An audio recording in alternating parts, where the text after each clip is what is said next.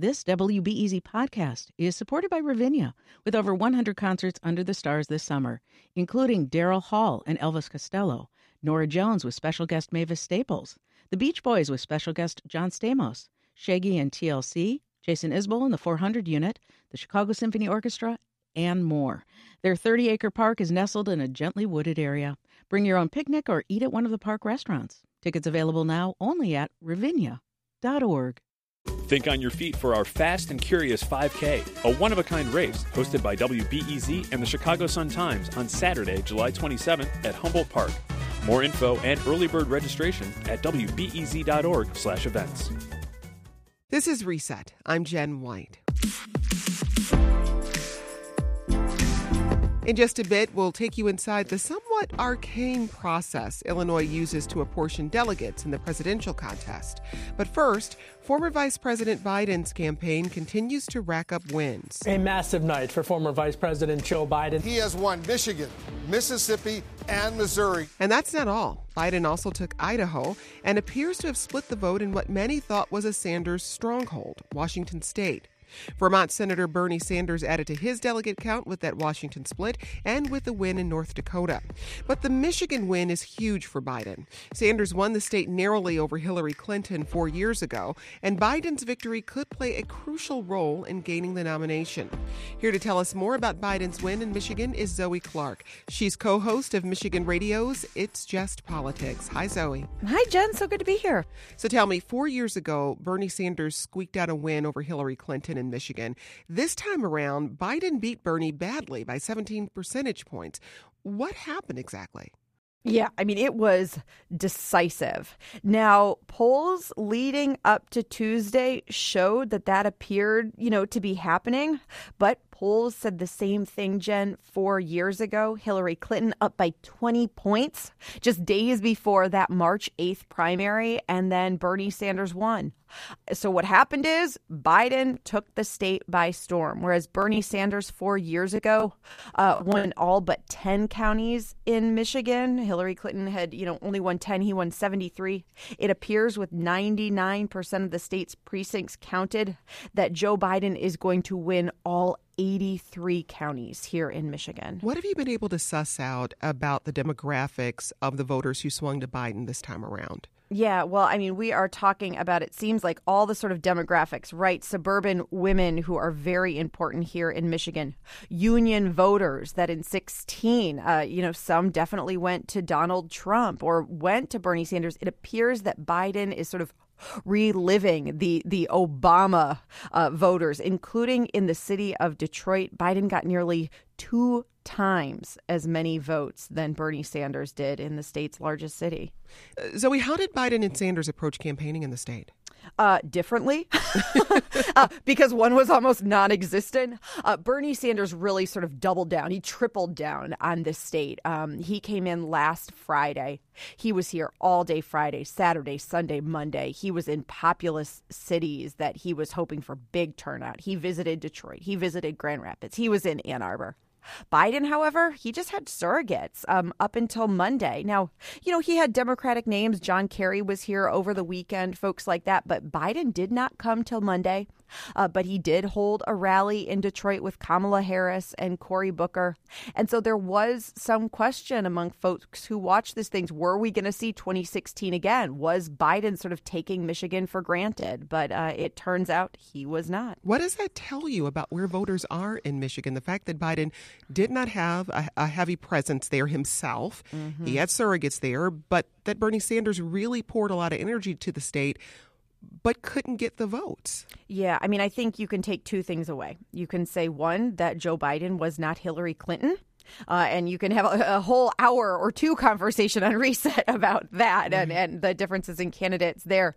The other is the fact that it appears that Michigan Democrats voters are seriously fed up with Donald Trump. And whereas there was a possibility in 2016, I will always say, you've probably heard me say this before, that was not that Donald Trump won Michigan, but Hillary Clinton lost Michigan, right? And so it appears that Biden got the turnout in a way that Hillary Clinton did not, and that Democrats are frustrated, and maybe Biden was not their first choice or their second choice or their third choice or their fourth choice, but they are falling in line, right? The old adage is Democrats fall in love, not in line. But it appears that is what they are doing here with Joe Biden because of frustration against Donald Trump. Let's talk about the youth turnout in Michigan, because Bernie Sanders has really made a strong argument for being able to call out young voters, bring them to his campaign, bring them to his side. Did that happen in Michigan? So it's really interesting because that is what we had also heard for days, right? That the youth vote, particularly because Michigan also, aside from okaying no reason absentee ballot in 2018, also okayed same-day voter registration, of which 13,000 new voters took part in the day of. And there was lines that we saw outside of college campuses, right, that we assumed, and then in exit polls found out that did go for Bernie Sanders, and turnout was up, but it did not help Sanders, right? Turnout was up, but it still went for Biden. And so you've got to decide, was this just a vocal minority? But the coalition was not what it was for Bernie Sanders in 2016, and some of that included the youth vote. Zoe, Michigan is a manufacturing state, long history with the automotive industry. How did those voters play into this race?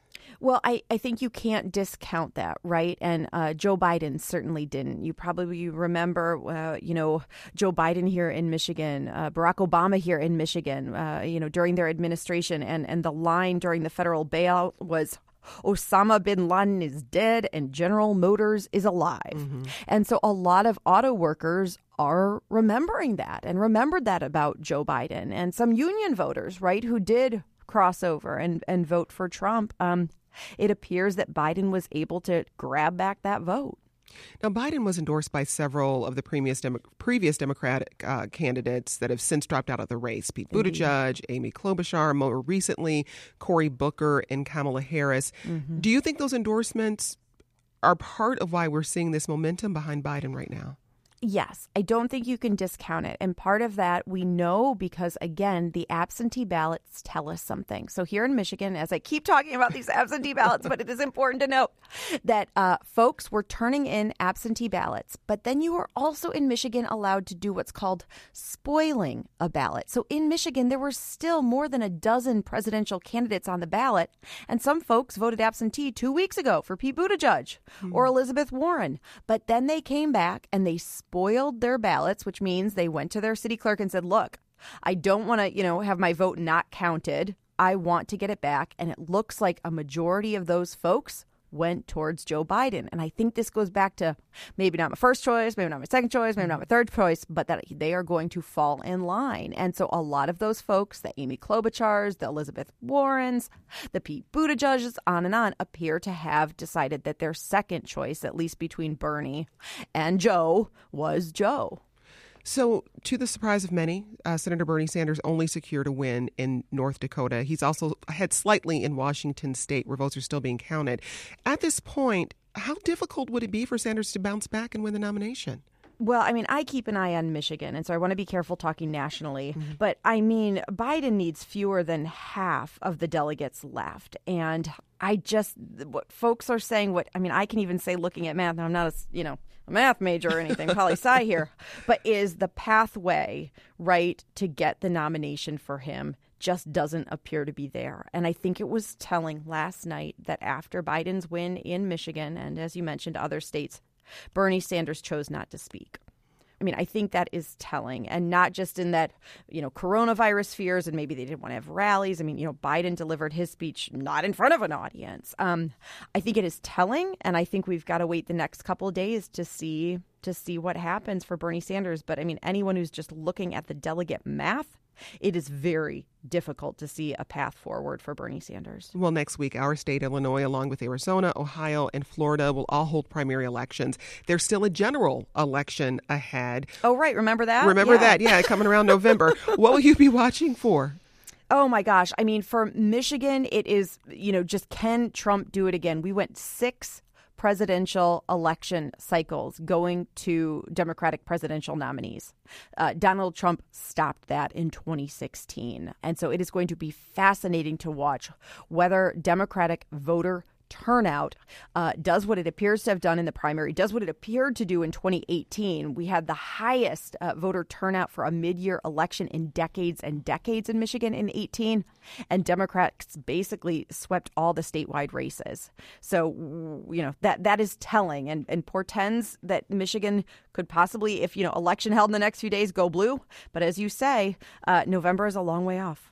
That's Zoe Clark. She's co-host of Michigan Radio's It's Just Politics. Zoe, thanks so much. Oh, Jen, always a pleasure. Okay, let's stick with politics. When you turn on your TV on the night of a presidential primary, you tend to hear a lot of this. As we take a look, and let's do a delegate track right now as we take a look at the delegates so far tonight. How big was his victory here? How many delegates is he going to pull from the 415? The delegate race, Joe Biden leading Bernie Sanders. But does it leave you wondering exactly how delegates work in Illinois and around the country? WBEZ politics reporter Becky Vivi is here to break it all down for us. Hey, Becky. Hey, Jen. So for folks who need a refresher or just don't know, what is a delegate? So a delegate is a person who attends the Democratic or Republican National Convention to cast a vote for a candidate to become the party's official nominee. And what is the difference between how Republicans and Democrats select delegates? It actually changes every election slightly, but I guess the main difference is Republicans, it's a smaller number per state, and there are some that are voted on at the district level, and then there are some automatic ones, but Democrats have a bit more complicated processes, which is what I've kind of been reporting on. So if you look Illinois so blue. If you look at your ballot, how many delegates will you see? So if you pull a Republican ballot, you'll have 3 options most likely in your district. And then if you pull a Democratic ballot, you could have anywhere between a couple to, I think 44 is the most that you're going to see in Chicago. And that, I was told by the Board of Elections, is the most they've had, at least in recent memory. And that is a function of how large the field of candidates was at the start of this process. And as a voter, you get that ballot. When you choose a delegate, what are you actually selecting? What are you choosing? So you're choosing the person that you want to be the representative. You can choose up to, okay, so let's say you have the 44. You can choose up to 8. You might only know 2 of them, and you really like those 2, and you think they're the person you want to send to the convention to cast their vote for Bernie Sanders, for instance. You're voting for that representative. It's a function of our sort of representative democracy, is how I've been kind of just explaining it to folks. But with potentially 40 delegates on your ballot, there's a good chance you are not going to know who these people are. Exactly. So how do you find out more about the people who you potentially are sending to the convention? Well, this sounds probably kind of crude, but I would Google their names and figure out sort of, what are they involved in your community? For example, on my ballot, some of my options are aldermen or former aldermen, people who are involved in politics, committee people, if you're familiar with sort of the committee structure here in Chicago. And then there are also just people who might be your neighbor, or they might be a friend of a friend, or, you just kind of have to do a little bit of research to find out who are these folks and who do I want to send. There's an interesting piece I'll get to later, but the Democrats have a certain system in which they try to balance the gender also. So if you're a woman voter and you want to send women in particular, you might want to, make sure you're selecting the women options for a certain candidate. And can anyone run to become a delegate? You just have to be a registered voter. Okay. Now, delegates are there to basically represent a specific candidate. Correct. But what happens if a delegate's preferred candidate drops out of the race? So this is something very interesting. So all delegates, behind their name, you'll see in parentheses who they're quote unquote pledged to.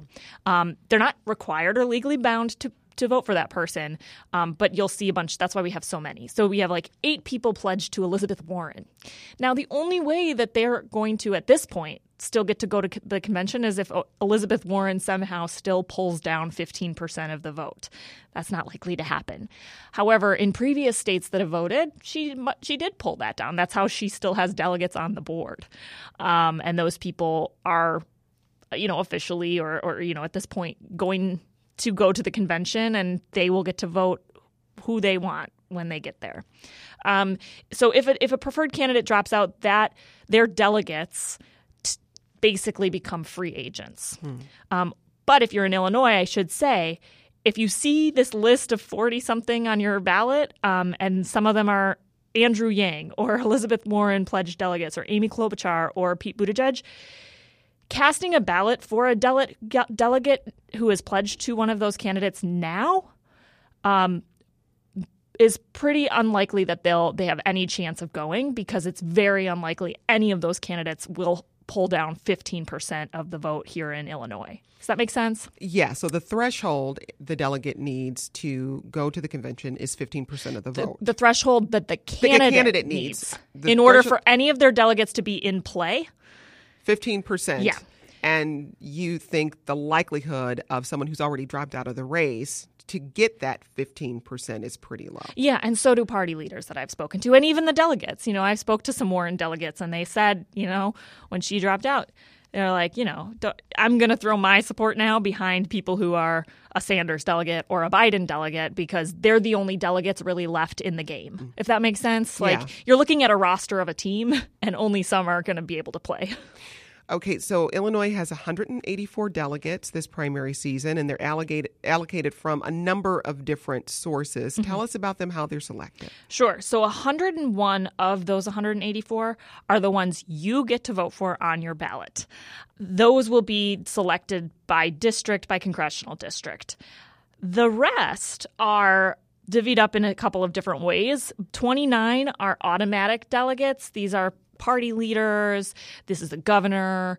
They're going to go no matter what. And they will, likely tradition tells us, will vote for whoever gets the popular vote here in Illinois. There are also delegates called at-large delegates, also determined by statewide vote. And then there are, similar to the automatic delegates, 20 party leader delegates, but they are pledged to specific candidates. So mayors and county board chairs. So think of Mary Lori Lightfoot. She will pledge herself to a person, and they become this sort of pledged party leader delegate. Explain what's going on with superdelegates. So I'm going to actually have Mary Morrissey, the executive director of the Illinois Democratic Party, explain that for us. First of all, there are no longer anything called superdelegates. There is something called automatic delegates, and the automatic delegates are the members of Congress, the Democratic members of Congress from the state, the members of the Democratic National Committee from the state, if there's a Democratic governor in the state, and former presidents and vice presidents, and there's a few other categories like former, majority leaders in the Senate, for instance.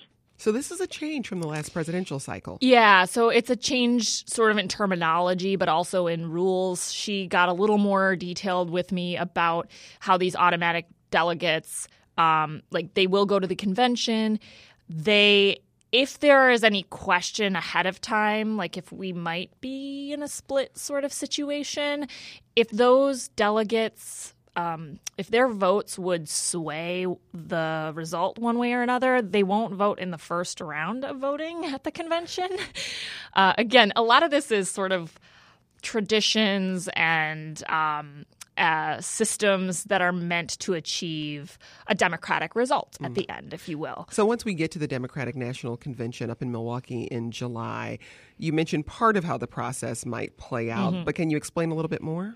Yeah, so what I would start by saying is that the parties see the conventions as a unifying party, an event that can bring everybody together to coalesce around the official nominee.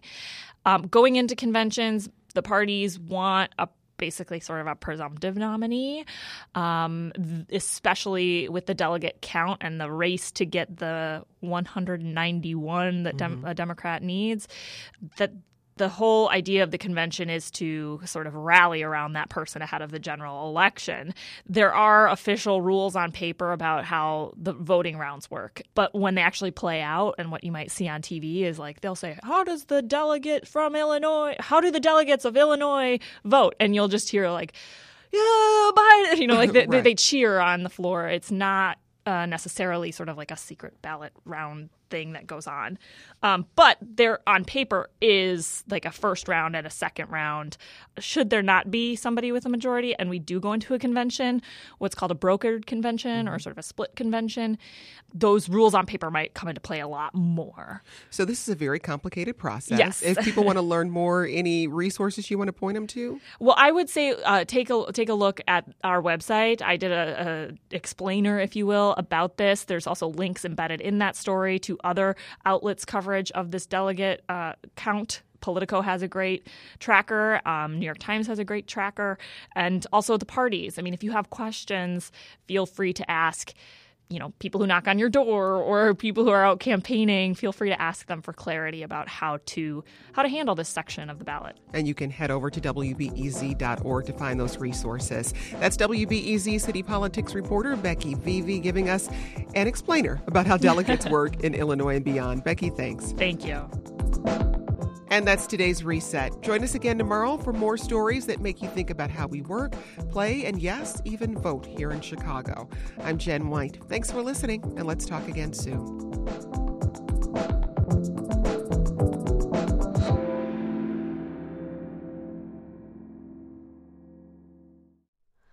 Hi, it's Terry Gross, the host of Fresh Air. We bring you in-depth, long-form interviews with actors, directors, musicians, authors, journalists, and more. Listen to our Peabody Award-winning Fresh Air podcast from WHYY and NPR.